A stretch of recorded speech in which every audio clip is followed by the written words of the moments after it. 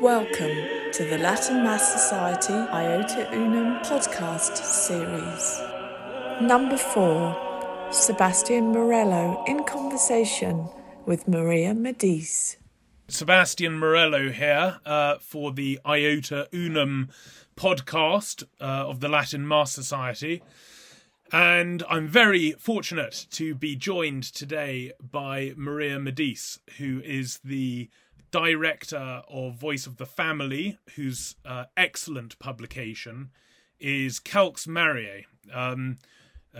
Frequent contributors to which are Bishop Athanasius Schneider and Cardinal Raymond Burke. So if you have not subscribed to that, then I urge you to do so, because it is really, as I say, an excellent publication. So thank you for joining me today, Maria. Hello, Sebastian. Good to be here. So let's leap straight into it. You are very concerned about the attacks on marriage and the family today, and I have been fortunate enough to hear you speak very eloquently on these things in the past. But at this time, you're keen to point people toward the dogmatic constitution of the Second Vatican Council on chastity, marriage, the family, and virginity.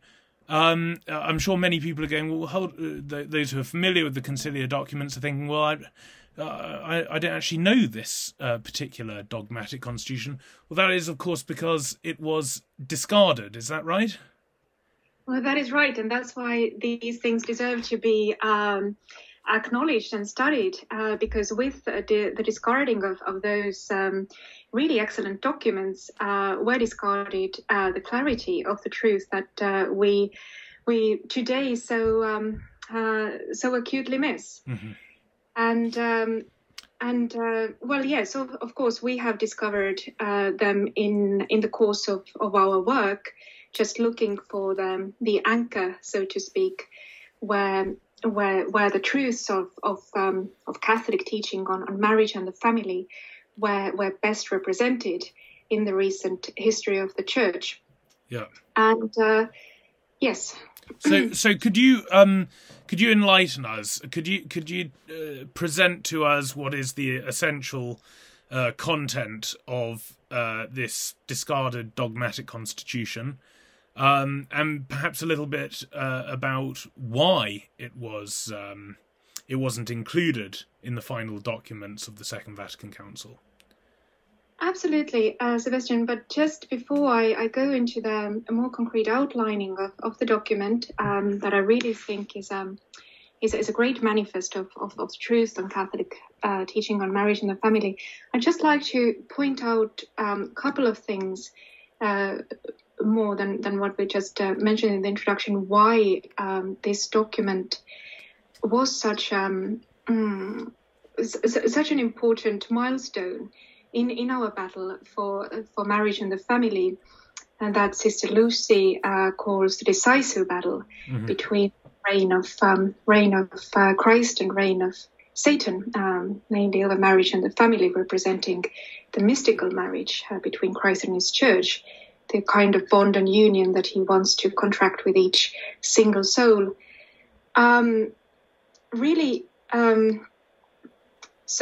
So yes, you mentioned that the schema that we are going to talk about today was on chastity, marriage, the family, and virginity. Mm-hmm. And the schema was rejected, and with it, the most fundamental blocks of the Catholic moral law were eclipsed. And firstly, I'd like to say that in the pro-life and pro-family movement, we are very keenly aware that Catholic Church is the only institution on earth that has a complete teaching on these issues.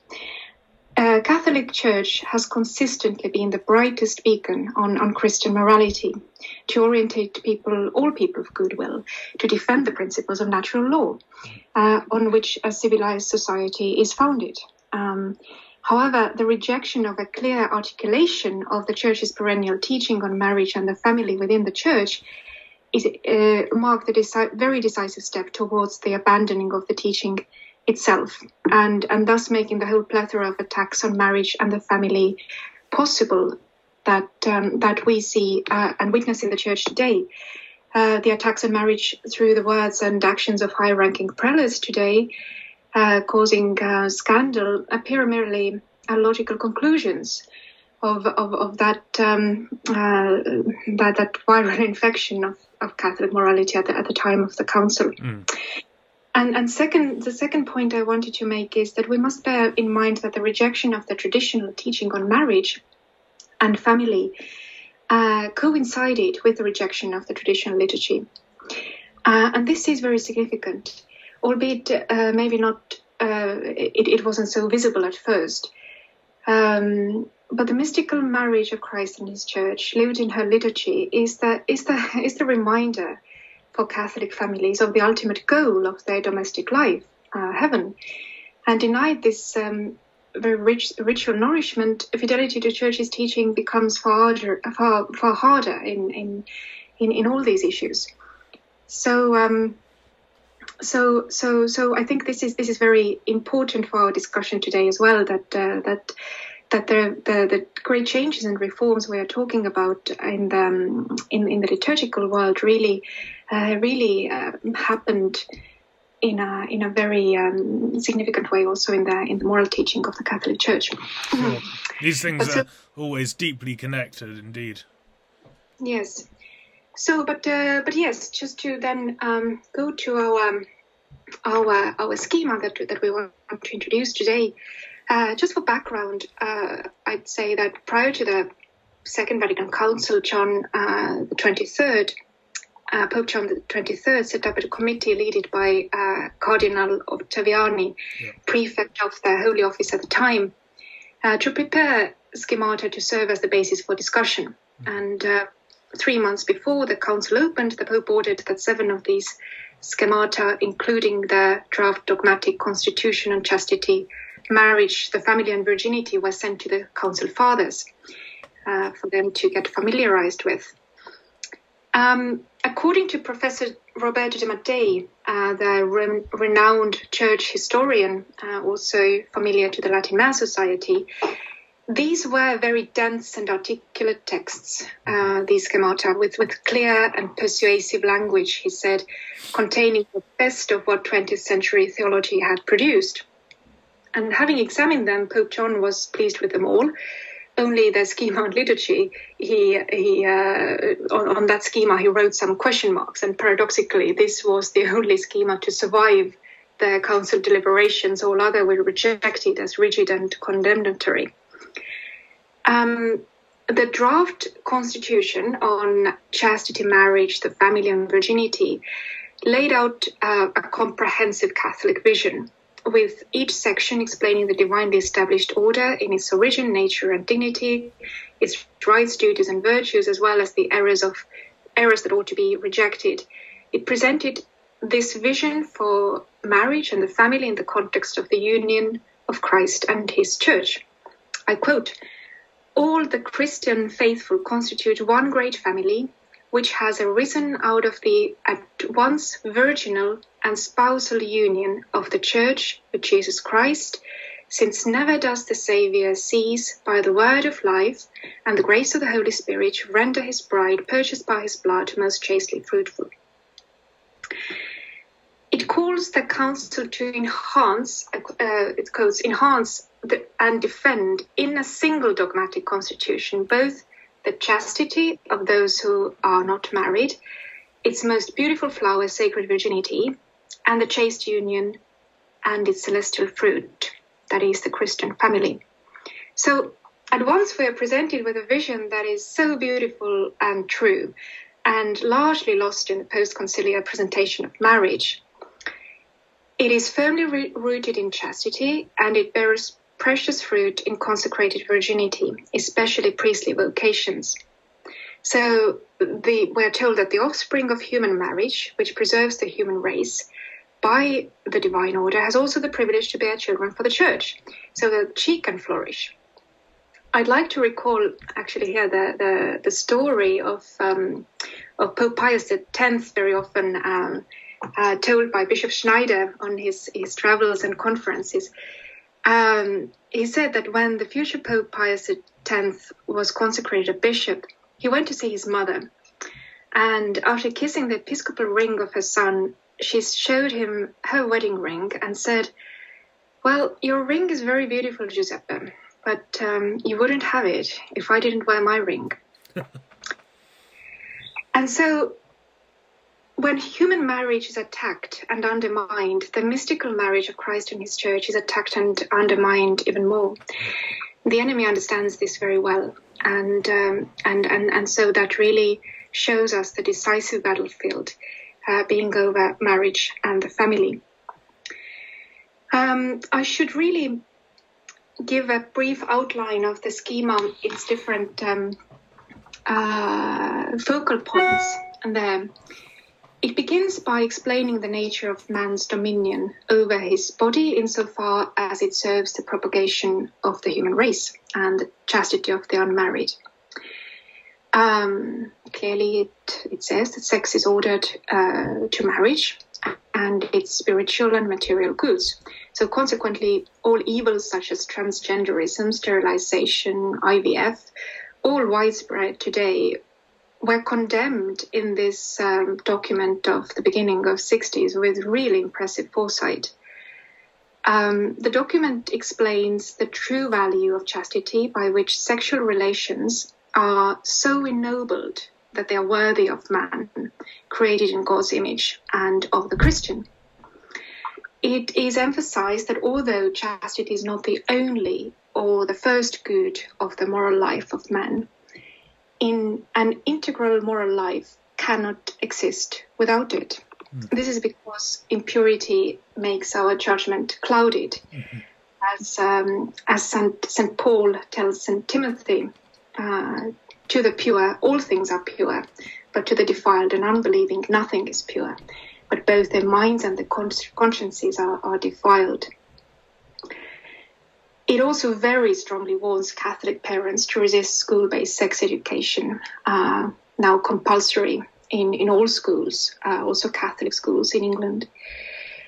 Among the other errors it condemns are ideas that actions opposed to chastity are demanded by nature itself, and especially the idea that most shameful love of persons of the same sex is the prerogative of a higher culture, and it claims that the Church by her teaching on chastity harms a healthy and vigorous education of the young. The document calls these ideas harmful and wrong. The language is really very clear. The second part of the schema is really the central one, dedicated to marriage and the family. It reaffirms the indissolubility of marriage, of course, and the hierarchy of its ends. Now, this is extremely important for us today. The hierarchy of the ends of marriage. The document says, because God ordained the multiplication of human race by establishing marriage, it is by origin, purpose, and function good and holy. Genesis tells us that God created the male and female, blessed them and saying, increase and multiply. The secondary purpose of marriage was also given in Genesis in its larger passage, in its later passage where it said, it is not good for man to be alone. Let us make him a help like unto himself.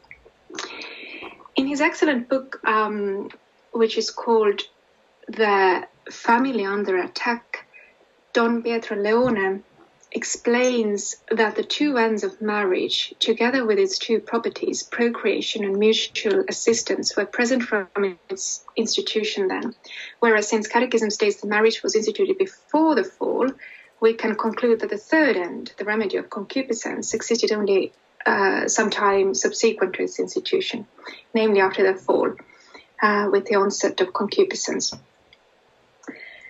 The institution of marriage, of course, was raised by Christ to a sacrament for the baptized, and the great effect of this is that although a marriage bond is formed by mutual consent of husband and wife, it cannot be dissolved by human will, just as Christ never separates from his church. Maria, just to go back a moment, I very much enjoyed Don Leone's book, The Family Under Attack. This third aspect of marriage's purpose, a remedy for concupiscence, which, as you say, was a purpose that arose out of the fall.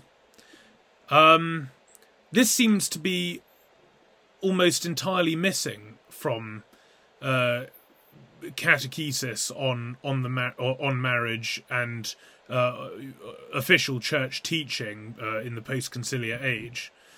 And you suggest that the absence of this, which is so important, is largely down to this omission in the Council's teaching. Well, the reality is that with the rejection of these documents, of course, the clarity of the language was lost. Mm-hmm. But to be honest, in our work, the primary problem is really the inversion of the first and the second end, mm-hmm. Which occurred after the council, and which I'm coming to in a moment. Mm-hmm. This really has laid the groundwork for many attacks against the Catholic teaching of marriage and the family. While the third end has always been in a not always, but it's suffered, of course, as well. But the effects of that seem to be perhaps not so overtly dramatic, right. in at least in the work to restore and to defend the proper Catholic teaching on the family. So, I mean, it does seem to be largely in keeping with an anthropological vision that seems to be novel to the Council in the history of church teaching, anyway.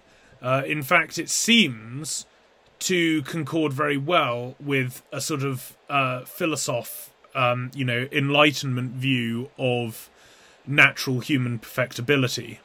And you get this sense in other documents, don't you? At the beginning of, for example, famously, Dignitatis Humanae, when it talks about man has finally reached this age of maturity, and in a way that he never has before, now finally understands what human dignity really is.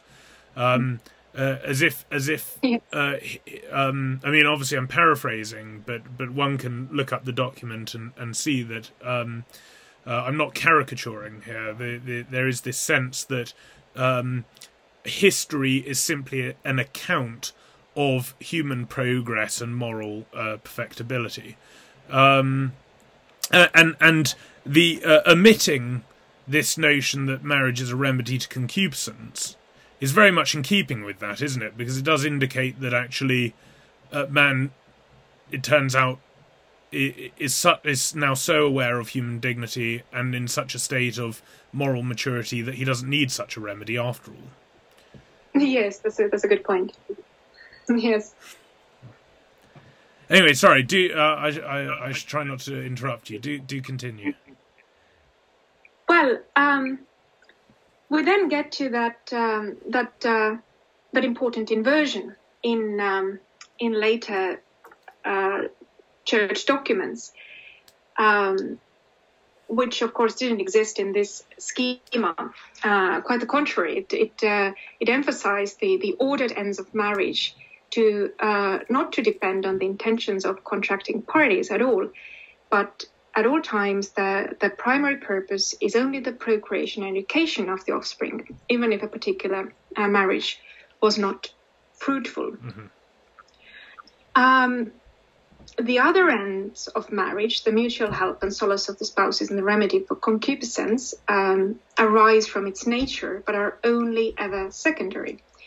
The authors emphasize and strongly reject that the errors and theories by which is denied the immutable divine order with regard to the properties and purposes of marriage, and by which in an inversion of the right order of the values, the primary purpose of marriage is deemed less than biological and personal values, and conjugal love in the objective order itself is proclaimed to be the primary purpose. So they very much foresee this inversion and reject it outright. Mm-hmm.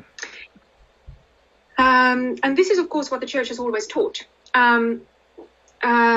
Clement of Alexandria, St. Augustine, between them St. John Chrysostom, also St. Thomas, they all taught that the primary purpose of marital union was procreation. St. Thomas, by the way, also ranks the evil of contraception immediately after the evil of homicide, quite strikingly, in that he says that the first destroys human nature and the second prevents it coming into being. So, of course, none of this that we find in the schema is in any way clearer than anything has been before. But it is really an excellent summary of these truths passed down to us from the Gospel and the Fathers. Then, turning to the order of Christian family, consisting of parents and children and arising out of a legitimate marriage, the document asserts that by its origin, nature and goal, the family, like marriage, is sacred and for Christians also holy, by which holiness the Christian family shines before all others. The parents' serious and divinely sanctioned duty, the document says, is to educate their children, and it's especially true concerning supernatural and external matters. It goes into enlightening details to the rights and duties of civil society towards the family, and emphasize that the Church is the only institution with legitimate authority over the family, which, of course, is particularly important for us today. This right belongs to the Church, the document explains, both because of its universal teaching authority and also because of its spiritual motherhood toward children and parents through the administration of the sacraments. The schema therefore condemns all theories that deny the rights of the Church and the family with regard to the education of children, or which assign primary rights in this area to the civil authority, as well as those who directly support or formally cooperate in the passage of wicked laws about marriage and the family. So Catholic politicians reading that document would have a quite clear indication what they cannot do.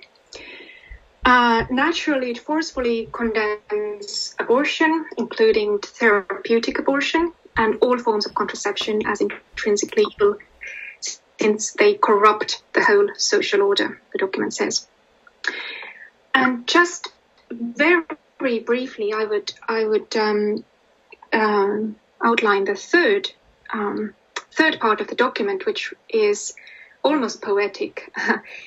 It deals with sacred virginity.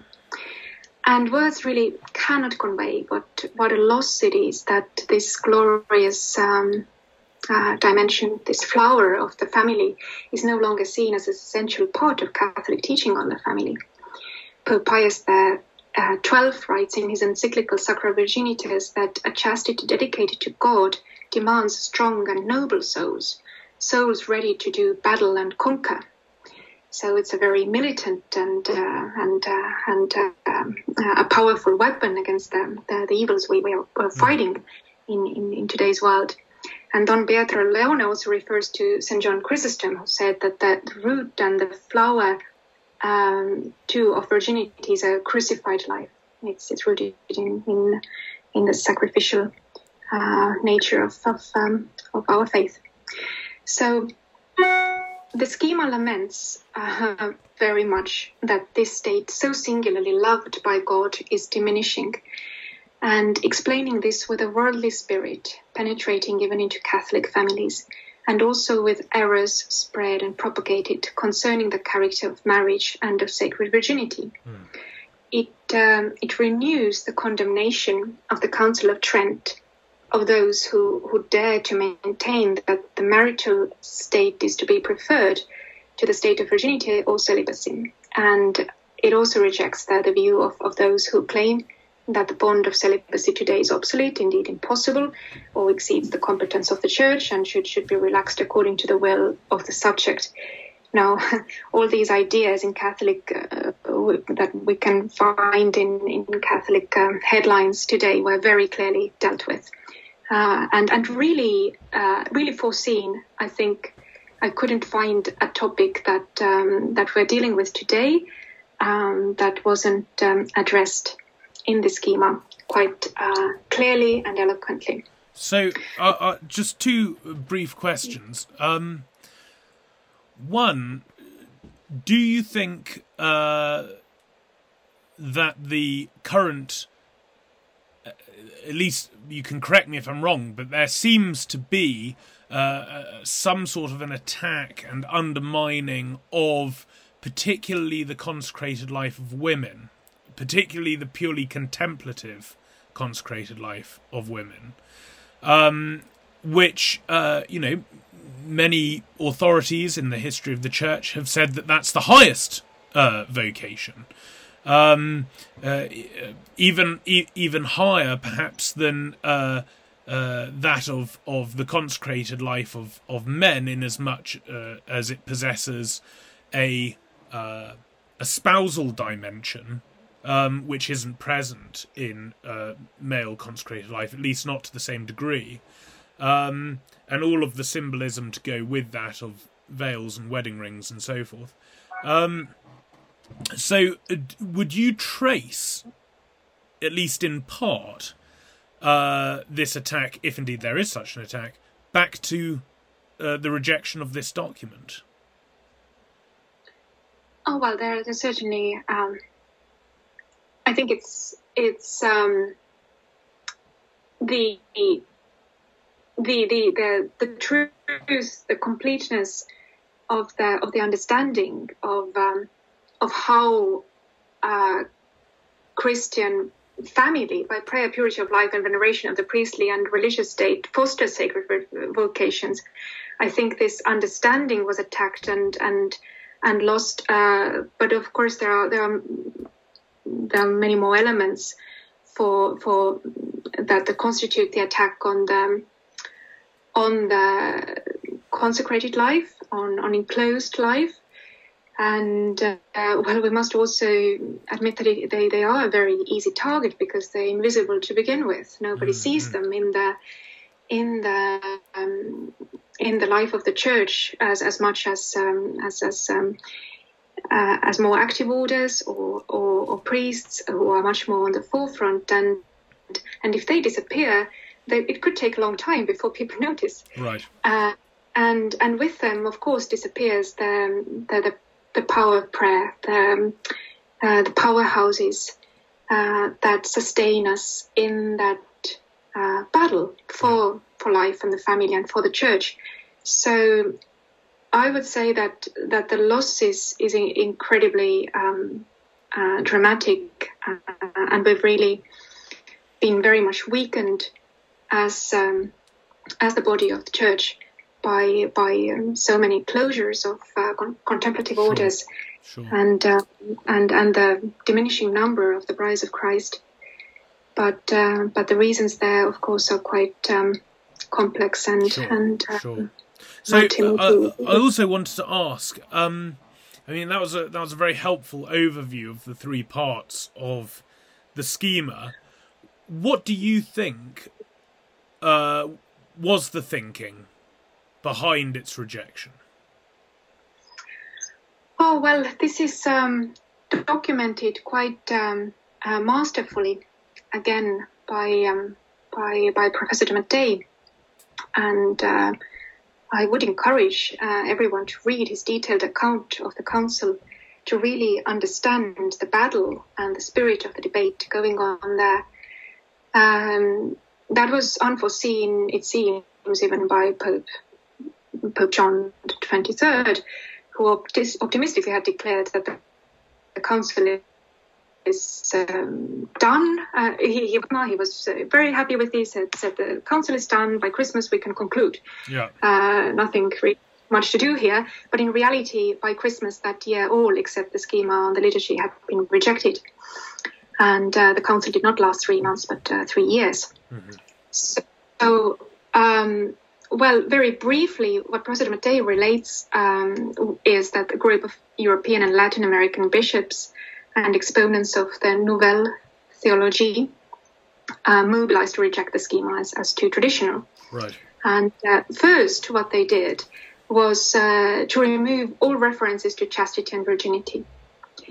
So that work happened under supervision of Cardinal Sunens.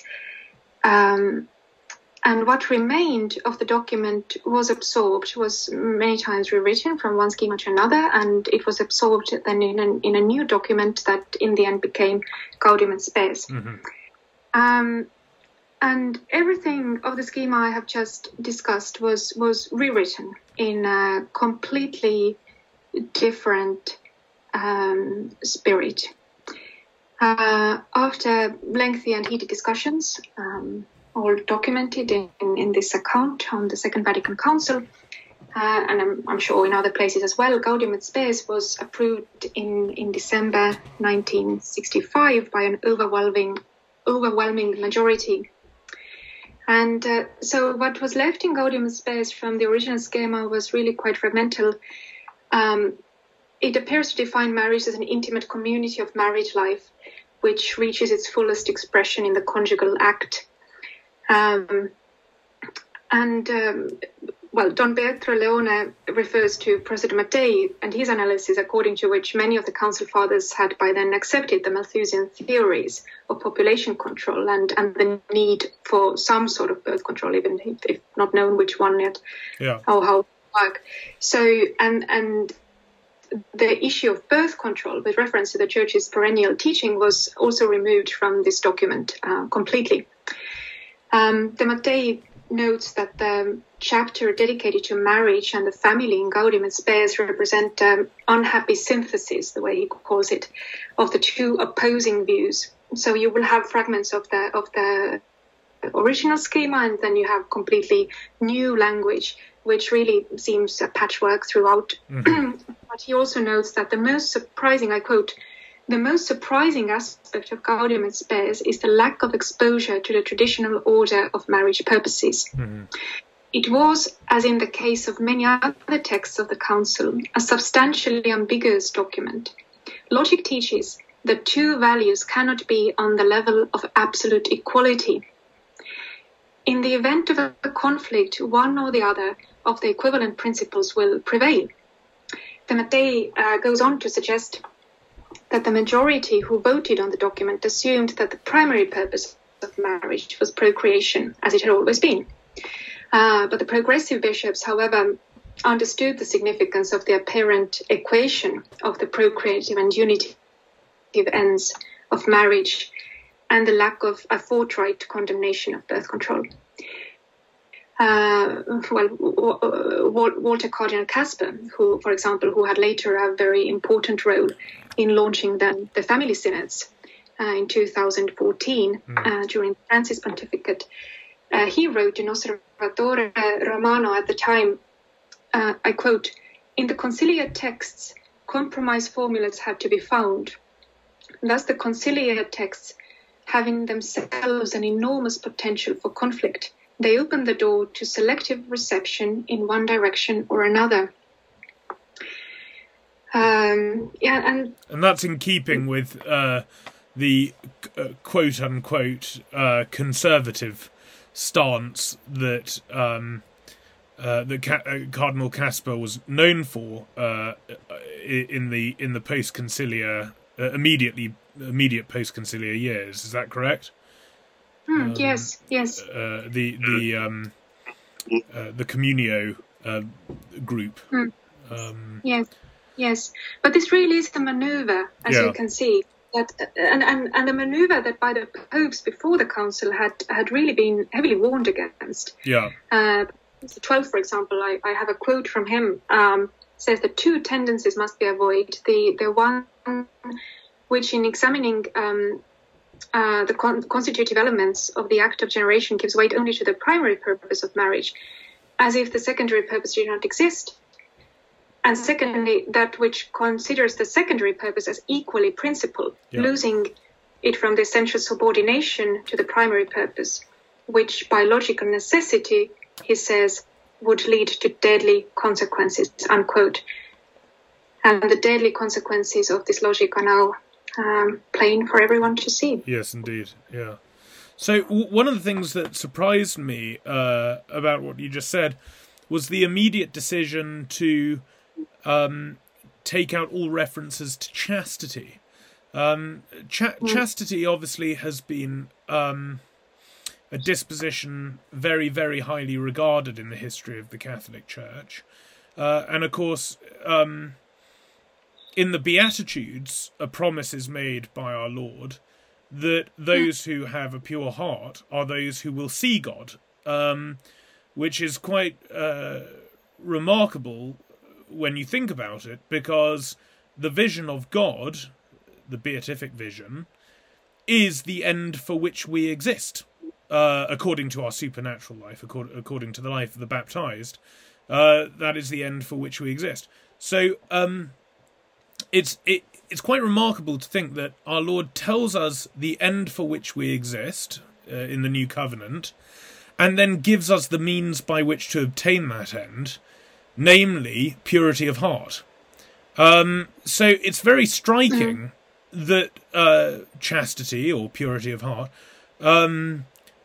was excluded entirely from the document. That, as you said, that was one of the first decisions that was made. What was the thinking behind that? Was any justification offered for removing? I'm not aware, but that doesn't mean that there weren't any justifications. But you're absolutely right, Sebastian. It's really, when you think of this complete picture of marriage and the family, what emerged in that decade between 1958 and 1968 was really a new morality. And the image that comes to mind is like a defrocking of Christian marriage. What I mean is first to remove the beautiful crown, the consecrated virginity that families foster, those vocations, and you remove that first. That this isn't part of the teaching so eminently anymore, and then you uproot it from its natural soil, which is chastity, and so without roots and flowers, you leave the family face the modern world, which rips its ornaments one by one, and now in its struggle for survival, it clings to what is left, the remnants of the order. I mean, of course, I'm not saying that the marriage and the Catholic marriage and the family, each one is now deeply damaged, but the order, the perennial order, is damaged. I mentioned elements very vitally part of this, and so when this divinely established order of marriage has been fractured like this, it fails to give a true witness on a human level as well. Yes, indeed. I mentioned earlier that a sort of Enlightenment optimism about human nature seemed to be presupposed in much of the conciliar discourse. It's interesting that you mentioned that Cardinal Surinens oversaw this, because I remember coming across the quote from Cardinal Surinens that immediately after the council, something he said to the press, that the Second Vatican Council, it turned out, was, quote-unquote, the French Revolution in the Church. Exactly. And when I read that, I thought, well, gosh, Cardinal Surnans couldn't have been all bad, because at least he recognised how disastrous the whole situation was. And then I suddenly carried on reading to discover that he actually thought that was a good thing. So it's terrifying people involved in this. It truly was revolutionary. I think we have now the insight and the space to evaluate it much more clearly. And to also see by the fruits you know them. You can see the fruits, how this inversion of the ends of marriage really paved the way to all sorts of abuses of the teaching of marriage and the family. Because immediately after the council, already in Humanae Vitae in 1968, promulgated by Paul VI, the ends of marriage were clearly inverted. Yes, I wanted to ask you about this because generally Humanae Vitae is considered a great success story. Obviously, everyone accepts how divisive it was, but it looked for a while that the jury was now out on what the church was going to say about contraception. And suddenly we were presented with this document that affirmed the traditional teaching. And of course there are the famous stories of Catholic intellectuals like Peter Geach and Elizabeth Anscombe opening bottles of champagne to celebrate the issuing of Humanae Vitae and so on. But you take a slightly more restrained view of the document. Well, I'll maybe say a few words about it. What I really, of course, what you're talking about, the rejoicing was because of the condemnation of birth control. Yes. Which was a huge. Which really wasn't so clear which way it's going to be. Yes. So that was, of course, an understandable and great relief. And also it maintained the inseparability of the ends of marriage, so that you can't separate the unitive. I intentionally inverted now because Humanae Vitae does it in unitive and procreative significance of marriage. But what it also did was to adopt that inversion of the marriage, of the ends of marriage, and speak of unitive significance and the procreative significance. And it could be argued that because of the inversion of the ends of marriage, Humanae Vitae did not really settle the debate on contraception, openness to life, and why I say that is that once the procreation and education of children has been driven from its primary place in marriage, what is left is never-ending damage control, insisting that it is still important. We cannot neglect this truth. But it isn't anymore protected as the primary end. Understandably, yes, as I said. There was great relief for not allowing artificial birth control.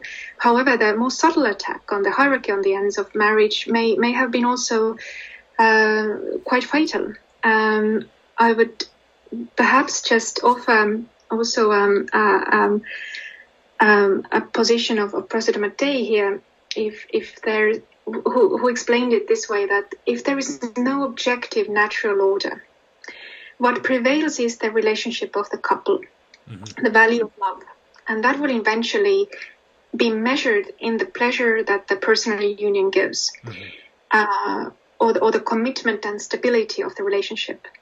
So furthermore, once the objective law of nature founded upon the difference between the sexes is abandoned, sexual morality and objective difference of sexes are replaced by personal preference. I'm paraphrasing him here, but that's the idea. And so this process, he argues, inevitably leads to what is indeed antithetical to true marriage: birth control, infidelity, homosexuality, and all these things. Because man is subjected now to ever-increasing temptation to reform the laws of procreation according to his passions, because love and the quality of the union is the primary concern. And so The Family Under Attack, the book that we've mentioned before, also speaks of the rise of radical subjectivism and the priority of love over truth. Consequently, it implies that the primary consequently, it argues what is implied is that the primary end of marriage is love. And the conjugal act is the total self-giving love. Again, a language that we've heard very much in the post-conciliar texts. And so contraception is presented as sinful on that basis, that it's not total self-giving in the context of love, rather than against the first end of marriage, procreation or the inseparability of these two ends, but so this is the main problem there. And taken much further over the next decades, where we are now, this mindset has enabled churchmen in recent history to argue that stable and faithful homosexual unions have positive aspects and gifts to offer. So should we talk a little bit about because under this present pontificate, we've had two. We had the Extraordinary Synod and then the Synod on marriage and family. And these synods, again, please correct me if I'm wrong or I've read the situation in an incorrect way, but it seems to me that these synods didn't settle very much and didn't really clarify very much, and may have generated more confusion. Do you think I'm being fair? And if not, could you just present a little bit the content of these synods? Oh, absolutely, Sebastian. That was definitely a mechanism and tool for furthering the confusion. Our Voice of the Family team was present in Rome throughout the two synods, and that was actually the foundational activity for Voice of the Family to come into existence, to observe and report on those synods and meet with the bishops and really try to present our research to help them in these deliberations at the synod. Those who were open to it. Our analysis of the final report in October 2015 has stated that this is what we put out then. We said that by striving towards bringing Catholic moral teaching in line with the norms prevailing in the modern world, the report pursues an approach that runs contrary to divine revelation and the natural moral law. We drew attention to numerous problems in the Family Synod's final report, including an anthropocentric understanding of the gospel that alleges, for example, that the gospel is about the dignity of the person, his freedom and respect for his rights. But really glaring omissions of any discussion of the fundamental vocation of the family with regard to man's final end, which is union with God in heaven. The really very naturalistic approach that underlined the whole report. Ultimately, the final report gravely endangered the most vulnerable members of the human family through its omissions and distortions of the Catholic doctrine, and really lack of clear teaching. We have a whole list of examples how the Family Synod final report subtly supported gender ideology, threatened the rights of parents as the primary educators of their children, undermined the teaching on the nature of marriage, paved the way for divorced and remarried, of course, as it was perhaps primarily known for, and undermined the sacraments, several sacraments, undermined the teaching on contraception and so on. Okay, so that's all pretty depressing. Now, perhaps what we really need at this stage now is a bit of, perhaps not hope, well, certainly hope, but not optimism, but in the form of some practical suggestions. People like me, I'm just a husband and a dad, raising a couple of kids, got number 3 on the way. It's all a bit it's all a bit alarming, seeing not only the rapidity with which the secular world is undermining. I'm not even talking about the sacrament of holy matrimony. I'm just talking about what pertains to even natural marriage, and also the seemingly absent teaching from the vast majority of the church's hierarchical incumbents, for